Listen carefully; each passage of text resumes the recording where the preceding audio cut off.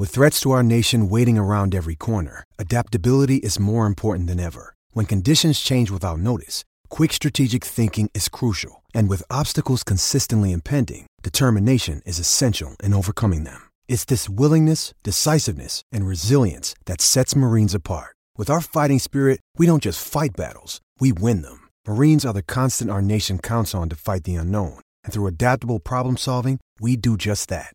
Learn more at marines.com. Hello and welcome to the Empire Rolls podcast, supported by Blue Collar Street Food. Yes, that silence was a little bit of respect for the absolutely dire week we've had in the world of Reading Football Club.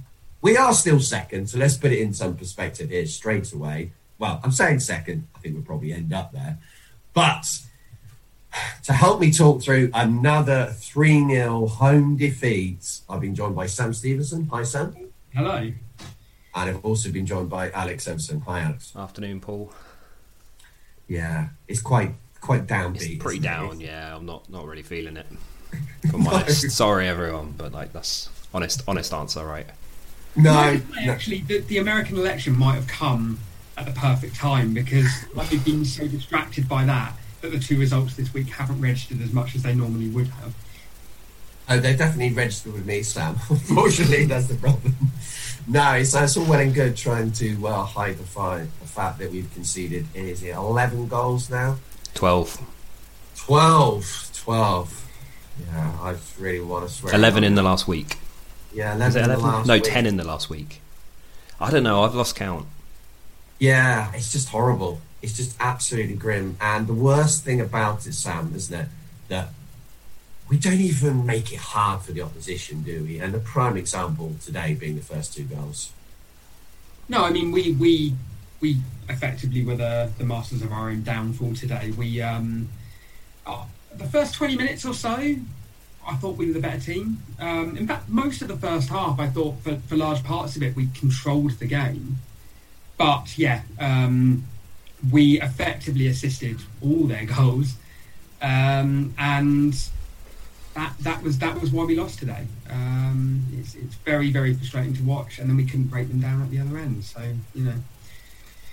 It's a pattern, isn't it, Sam? That's building slowly, and you could have slided that match into any of the last 3 seasons, and that's a worry, Alex. Kind of, you look at the defending for the first goal, Estevez.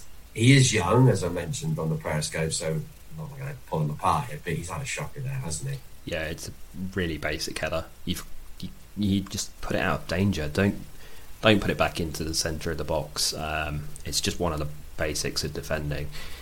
I mean, I did question what he was really doing in the box at that point anyway, given he was playing kind of right wing, right forward during the first half. I'm not quite sure how he found himself defending the back post from a cross. That I haven't actually rewatched the goal yet, but I don't know where Yiadom was for the goal. Surprised that Estevez has kind of found himself in that position, but he almost seems like he's surprised that the ball's come through to him, and the header back across the penalty area is probably the one place you just shouldn't be putting it. As you say, he is 18. It's tough to kind of rip him completely for it, but you know, as soon as you make that mistake, if Stoke do capitalise on it, and they did today, you're going to make the game so much tougher for yourself on that kind of error.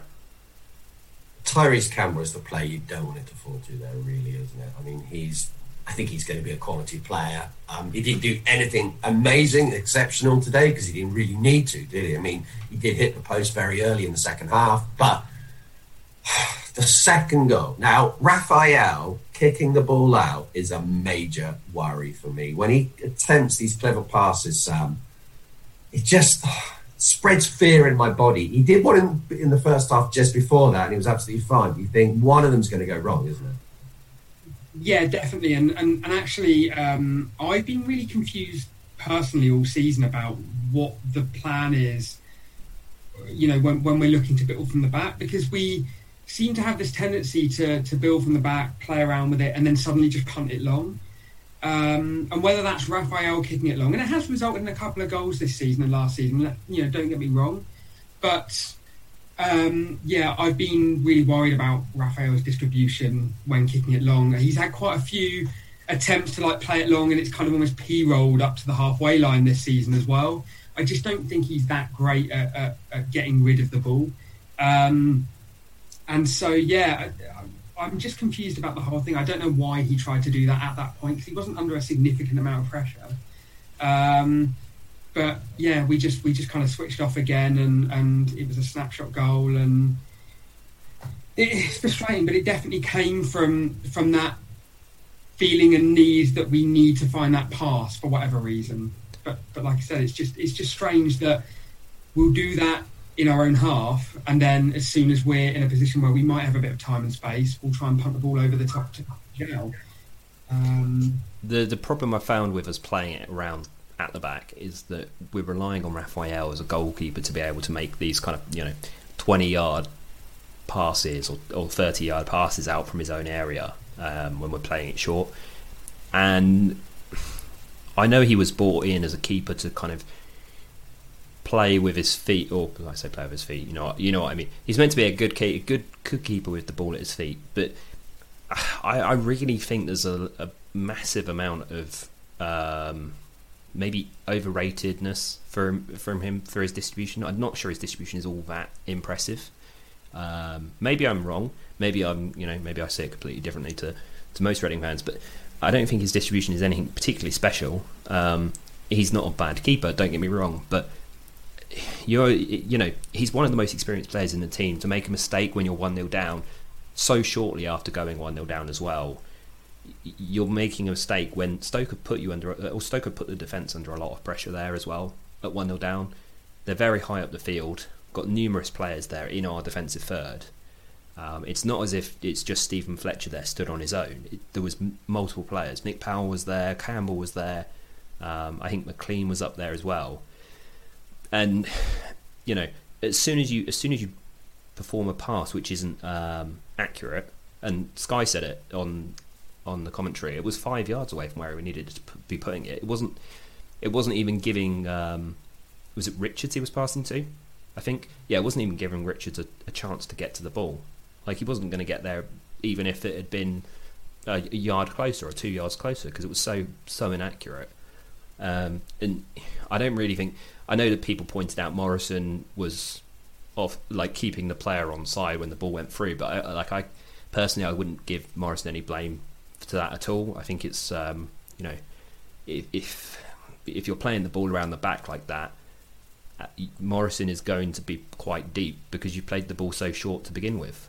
I wouldn't expect Morrison to have expected Raphael to give the ball away. So I think it would be very harsh to put any particular blame on Morrison for the goal. So I think it's one of those things where they need to go back to the drawing board a bit when we're playing with the ball in our defensive third, because that wasn't the only time today when we got caught out in possession. And yes, that one was Raphael's fault, but there was multiple players who did it today, and it's something that they've got to cut out if they're going to be able to they're going to be able to cut these individual errors out. They're going to have to work out a way to move the ball faster out of the defensive third. This is across the field as well, isn't it? Because I remember back to that Wycombe game and how poor we were and the amount of misplaced passes. And that wasn't... I mean, Raphael's kicking wasn't great in that game either, but it obviously didn't cost us. But you were seeing players, misplaced passes by 5 or more yards regularly across the field. And even today, there were a few that went out for throws, uncontested, and I don't know whether it is just fatigue. I know people have been talking about that quite a lot with so many injuries in key positions, whether we've just got players that are tired. I mean, obviously, Winnemota and Laurent are playing every game, and they are very high energy, and at times you'd expect them at some point to kind of have that mental drain and maybe get a bit of tunnel vision and not see the pass as well as they should. But it is becoming more prevalent and more noticeable game by game. You're just seeing players not on the same wavelength. And yeah, I wonder whether, focusing on Raphael today, obviously he caused the issue, but I just wonder whether this is going to become more of an issue as we go forward, just because it seems to be happening week in, week out at the moment. I want to be upbeat. I really do. I really do want to be upbeat. And our situation is not terrible at all. We've still had a decent start, and we are missing lots of key players. If this was the first team that won all those matches, I'd be saying, whoa, this is a real issue. Why have we suddenly fallen off, even with Meite, Swift, Ejaria, and all the others are more in the team? But come on, the way that we are collapsing in matches, we did it at Coventry. We concede the second goal, third one comes quickly. We did it again against Preston.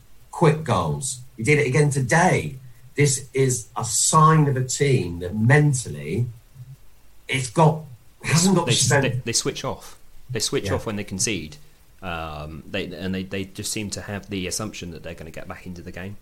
Or not even maybe the assumption they're going to get back into it, but they have the assumption that the other team isn't going to go forwards and try and score again so quickly afterwards. I don't even know if they have the assumption they're going to score, Alex. I think even worse than that. I think it looks to me like they think they're not going to get anything out of the game. I think it hits them really hard. What do you think on that, Sam? I just think we get stuck between that could possibly answer the question as to why we keep playing long balls.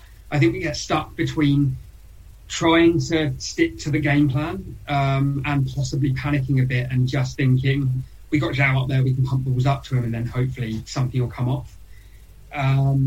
But because it's happening week in, week out, you'd like to think Paunovic would be saying to the players, stop doing this, like stick to the game plan. And today, to be fair, while there were a few long balls over the top, it didn't feel quite as prevalent as it has been in recent weeks. The problem today was that Stoke did such a great job of sitting back in, 10 men behind the ball pretty much and stifling us. I mean, they didn't need to do anything else, though, did they? Because we'd already handed them the game by the end of the first half. Sure. And it's why the second half was, we could still be out there now and we wouldn't have scored. Stoke didn't have to do anything in the second half to hold that game. We didn't, we never looked threatening in the second half, despite the fact that we were in their defensive third pretty much for 40 minutes, I would say, of the second half, and we didn't really create any big chances. I mean, João didn't touch the ball in the box the entire game. Yeah, no, and that's a worry. I don't think Puskás was great either. But again, people always give Puskás a bit of an out and say we're maybe not playing to his style. I don't really know whether that's the case or not. But ultimately, even bringing on Elise and Aluko later on in the game, it just felt a little bit desperate. They're more technical players, and you might think that they might be able to play between the lines slightly better, find the space, but even doing that, it doesn't work if you're not using the players you brought on. And Elise basically ended up just being brought on to pump balls into the box. All he seemed to be doing was crossing the ball. There wasn't any link-up play whatsoever. The only exception to that I will give is Elise's pass into, I think it was meant to be into Baldock, and it ended up not into Baldock, it was meant to be into João, and it ended up bouncing up over to Baldock, and Baldock's managed to put it wide from 9 yards or something. It is a funny That's game. it, but I would say the major issue was just our lack of concentration when crossing the ball. Okay, if a team's going to sit deep, we could not cross the ball, and so many times we had opportunities to cross the ball, and the ball didn't even stay on the pitch. There were 2 or 3 good crosses, and we didn't. There was some, but out of a percentage. I mean, we had 70% possession almost. This is where the problem lies. Because you look at the back, and we're focusing on the defensive side, but then Richards put in an amazing cross in the first half, and no one attacked it. You had the ball that was crossed into Gibson, and he just couldn't control it. You had the ball that came to Baldock, and he snapped at it, and it went wide. Yeah, I know it was a harder chance. That was hard, yeah. But there were balls coming into the box that weren't dreadful, and we still struggled to do that much with them. And so, yes, the crossing wasn't great, but the crosses that came in that were solid, we wasted. So I think in some respects, you do need to look at least a little bit at the players up front and say, not only did they struggle to break the other teams down, but earlier in the season, João was getting 1 chance a game and scoring. Now he's getting, he's not even in the box. Don't want to bring it up, but the dreaded words would probably be conversion rate regression, and we're falling back to being average. No, we're not going there. We're not going there. We're ignoring that. Yeah. But the one cross that I think possibly changed the match, we'll never know, because even if Semedo had scored that very early in the game, we could still have lost this game. We were defensively a shambles, but the confidence you get from that first goal, it could have turned it around. You just never know, do you? We could have gone on and got another quick goal. But people, I put on Twitter that it was a sitter. Now, for me, he's got to get that on target. It's like Joud in the week with a free header. If you don't even get it on target, he gets it on target, it's just an easy save, this one. I'm getting it confused in my brain. It's just not good enough. Yeah, I'm very surprised that Semedo's headed it straight into the floor as well. He's not, like, for me, that chance when Semedo has that in the first half, it's the ideal opportunity, or the ideal kind of chance there to put it across the keeper. You need to make the keeper work at that with that kind of opportunity. He's basically a free header. He's found himself in a lot of space, and it's a very good run by Semedo to get there, but it's such a weak header. He's just put it straight into the ground, and it's just bounced up straight to the keeper, basically. It's a very easy save for Gunn, and you've got to do better when you get these kind of, good opportunities. Maybe, I probably don't agree that it's a sitter, Paul, but it's certainly a decent chance all the same, and you've at least got to be testing the keeper. If you're heading it straight at him and he's making an easy save like that, that's not good enough. And Semedo is a player who's kind of just, he floats through games a little bit. I don't think he necessarily does anything particularly bad, but then we get to do the podcast, or we get to after the games at the minute, and I'm thinking, I can't really think of anything particularly good Semedo has done either, if that makes sense. For the first 15 minutes, he was good. But now I try and think back, and I was like, what's he actually done, though, during those 15 minutes? Like, he had a header on goal, and after that, I really struggled to kind of think of things he's actually done in the game. And I have to say, I'm quite surprised that he started today ahead of Elise. I think Elise is better in that number 10 role than Semedo. And one thing I'll say about Elise today is radar was completely off on a lot of situations. Some of his shots today were not good, just not great. And he'll come back. I'm very confident on that. But that was, I don't know, if you were to look at who actually probably did more when they came on, and it was very limited, probably Luca, who looked a little bit better, which is a statement I didn't think I'd make, Sam. Not really. I've always, we brought him in as a player that was obviously maybe not flying, but playing very well for Fulham, and didn't get the best out of him in his first couple of seasons, and then he went out on loan. There's obviously a good player in there. It doesn't surprise me that, being in a team that can somewhat pass the ball and make runs and is a little bit more creative, he's actually finding some joy. But ultimately for me, Aluko came on, and it felt a little bit desperate bringing him on because we were trying to find that space, like I said earlier on. But I really do want to stress that for me, I know we're not converting chances, but ultimately, when you look at the last two games and the chances that we haven't scored, you've got to say that arguably the strikers or the players up top deserve almost as much criticism as the players at the back. Yeah. Because, totally. I agree. I think it'll be overlooked. I don't think people will talk about that because it's so easy to look at the mistakes we made today and say they cost the game. But actually, if we put some of those chances away early doors, I don't think we concede those chances, or maybe don't concede those chances later on, right?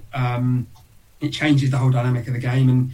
And now that we've seen that twice in a row, it's funny, you come away from it and when you were saying, let's not try to be too negative, for me, that's one of the very few positives, that we are still creating chances, and we've come away from two games in a row and said that easily could have been 2-3-0 the other way, quite easily. Not so sure today, though. I'm not so sure today. I feel today was more kind of we did have some chances, but not like the Preston match when we had really clear chances. I agree, but we had chances early on, and we also had a couple of clear chances. Again, I highlighted the Gibson chance. Should have had a penalty as well. You put one of them away early, and then maybe get one in the second half, and a draw looks okay, right? That's kind of where I'm coming from. It's not to say that we played well today or better than we did midweek. If you're looking for any kind of positive, it's that at least Paunovic can look at that game and say, okay, creativity it's not great, but at least we are creating some chances in the game. Well, according to Paunovic, we've been the better team in the last 2 games. Yeah, I don't buy that one at all. We haven't been. We definitely weren't the better team today. We had 70% of the ball, and we've created not a lot. I mean, Sam's pointed out a few chances, like they're half chances because we haven't actually had the shot at goal from them particularly. But there's no way we were the better team overall today. Was it 2 shots for Gunn to save today? The Semedo one, and the Luca one right near the end. I believe. It's the thing is saying better team and worse team is so it requires so much context that it's almost an irrelevant statement, right? Like for us as fans, we can watch the game and say, well, there's no way we were the better team. We've lost 3-0. We've made individual errors and we haven't converted any of the half chances or, decent chances that we've had today. Yes, we might have passed the ball around well, and yes, we managed to put a lot of crosses into the box, but we haven't actually done what football, the whole point of football is, which is to not concede goals and to score goals at the right end. So, better team is it's such a contextualized, or you need so much context behind it that it's difficult to actually, agree with him with that. And again, it's the same with the Preston game. It's like, yes, perhaps we were maybe not unfortunate to lose, but perhaps we shouldn't have been beaten 3-0. But were we the better team? It's if you replace better team with the word control, though, yes, and then it becomes it's a completely different sentence. Different. I agree. Yeah. And I wonder whether do that for today. Yes. Sure. But the fact is that people are saying after the game and during the game that they think they've played well today, Reading, which is fair enough. Everyone has their own way of looking at it, and but I can't agree with that, because if you can't defend, you can't have played well, because defending is 50% of the game. It's not just about how you look going forward. Lewis Gibson comes in today, 3rd goal, calamity, an absolute calamity.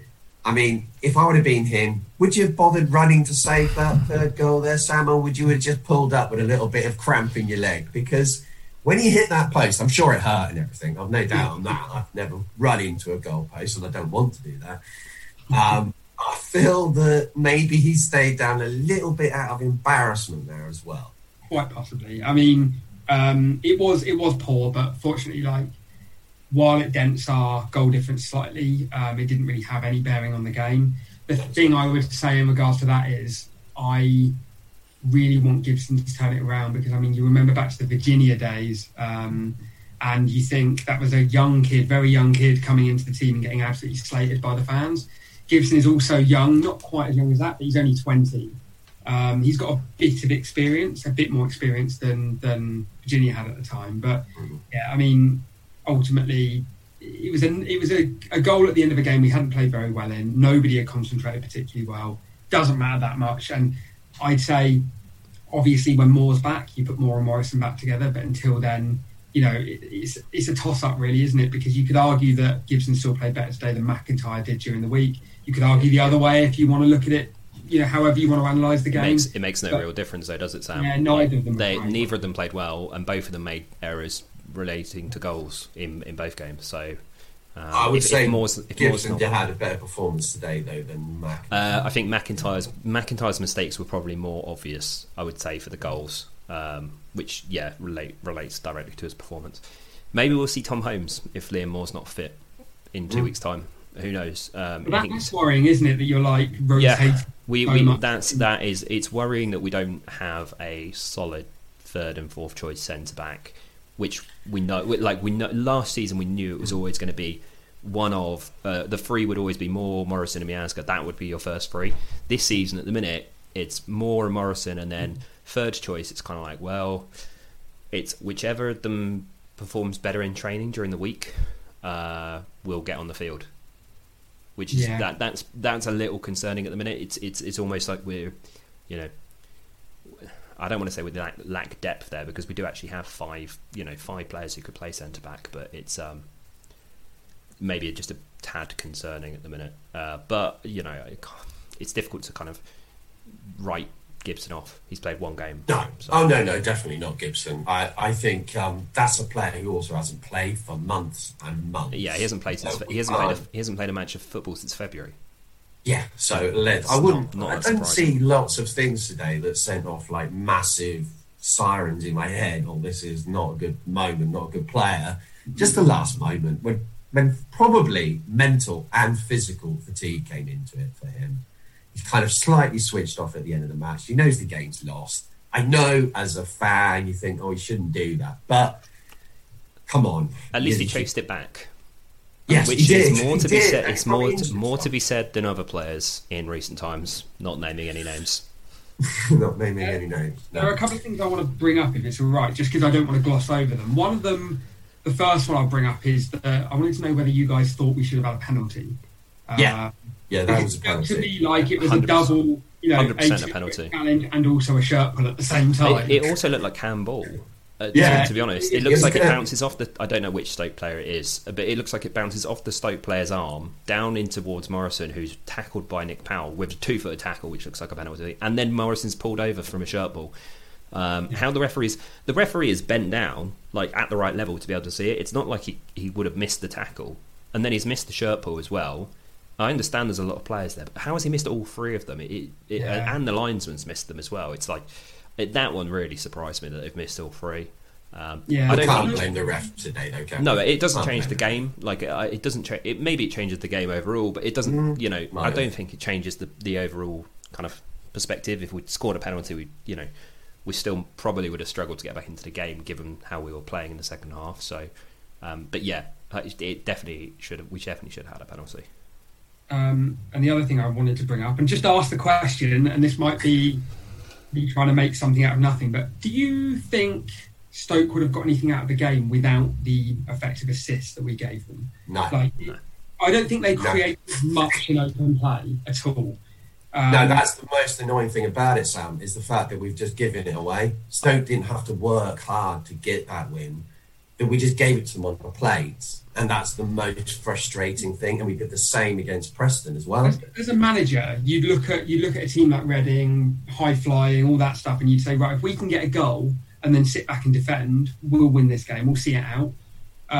They got 3, and we gave all of them away. And the third one I'll discount slightly because, like I said, the game was already gone at that point. But as soon as we went in at half time 2-0 down, it just felt like all their manager has to do at half time is say, one of you push forward as soon as you clear the ball. Otherwise, just sit behind it, 2 banks, and just try and frustrate them.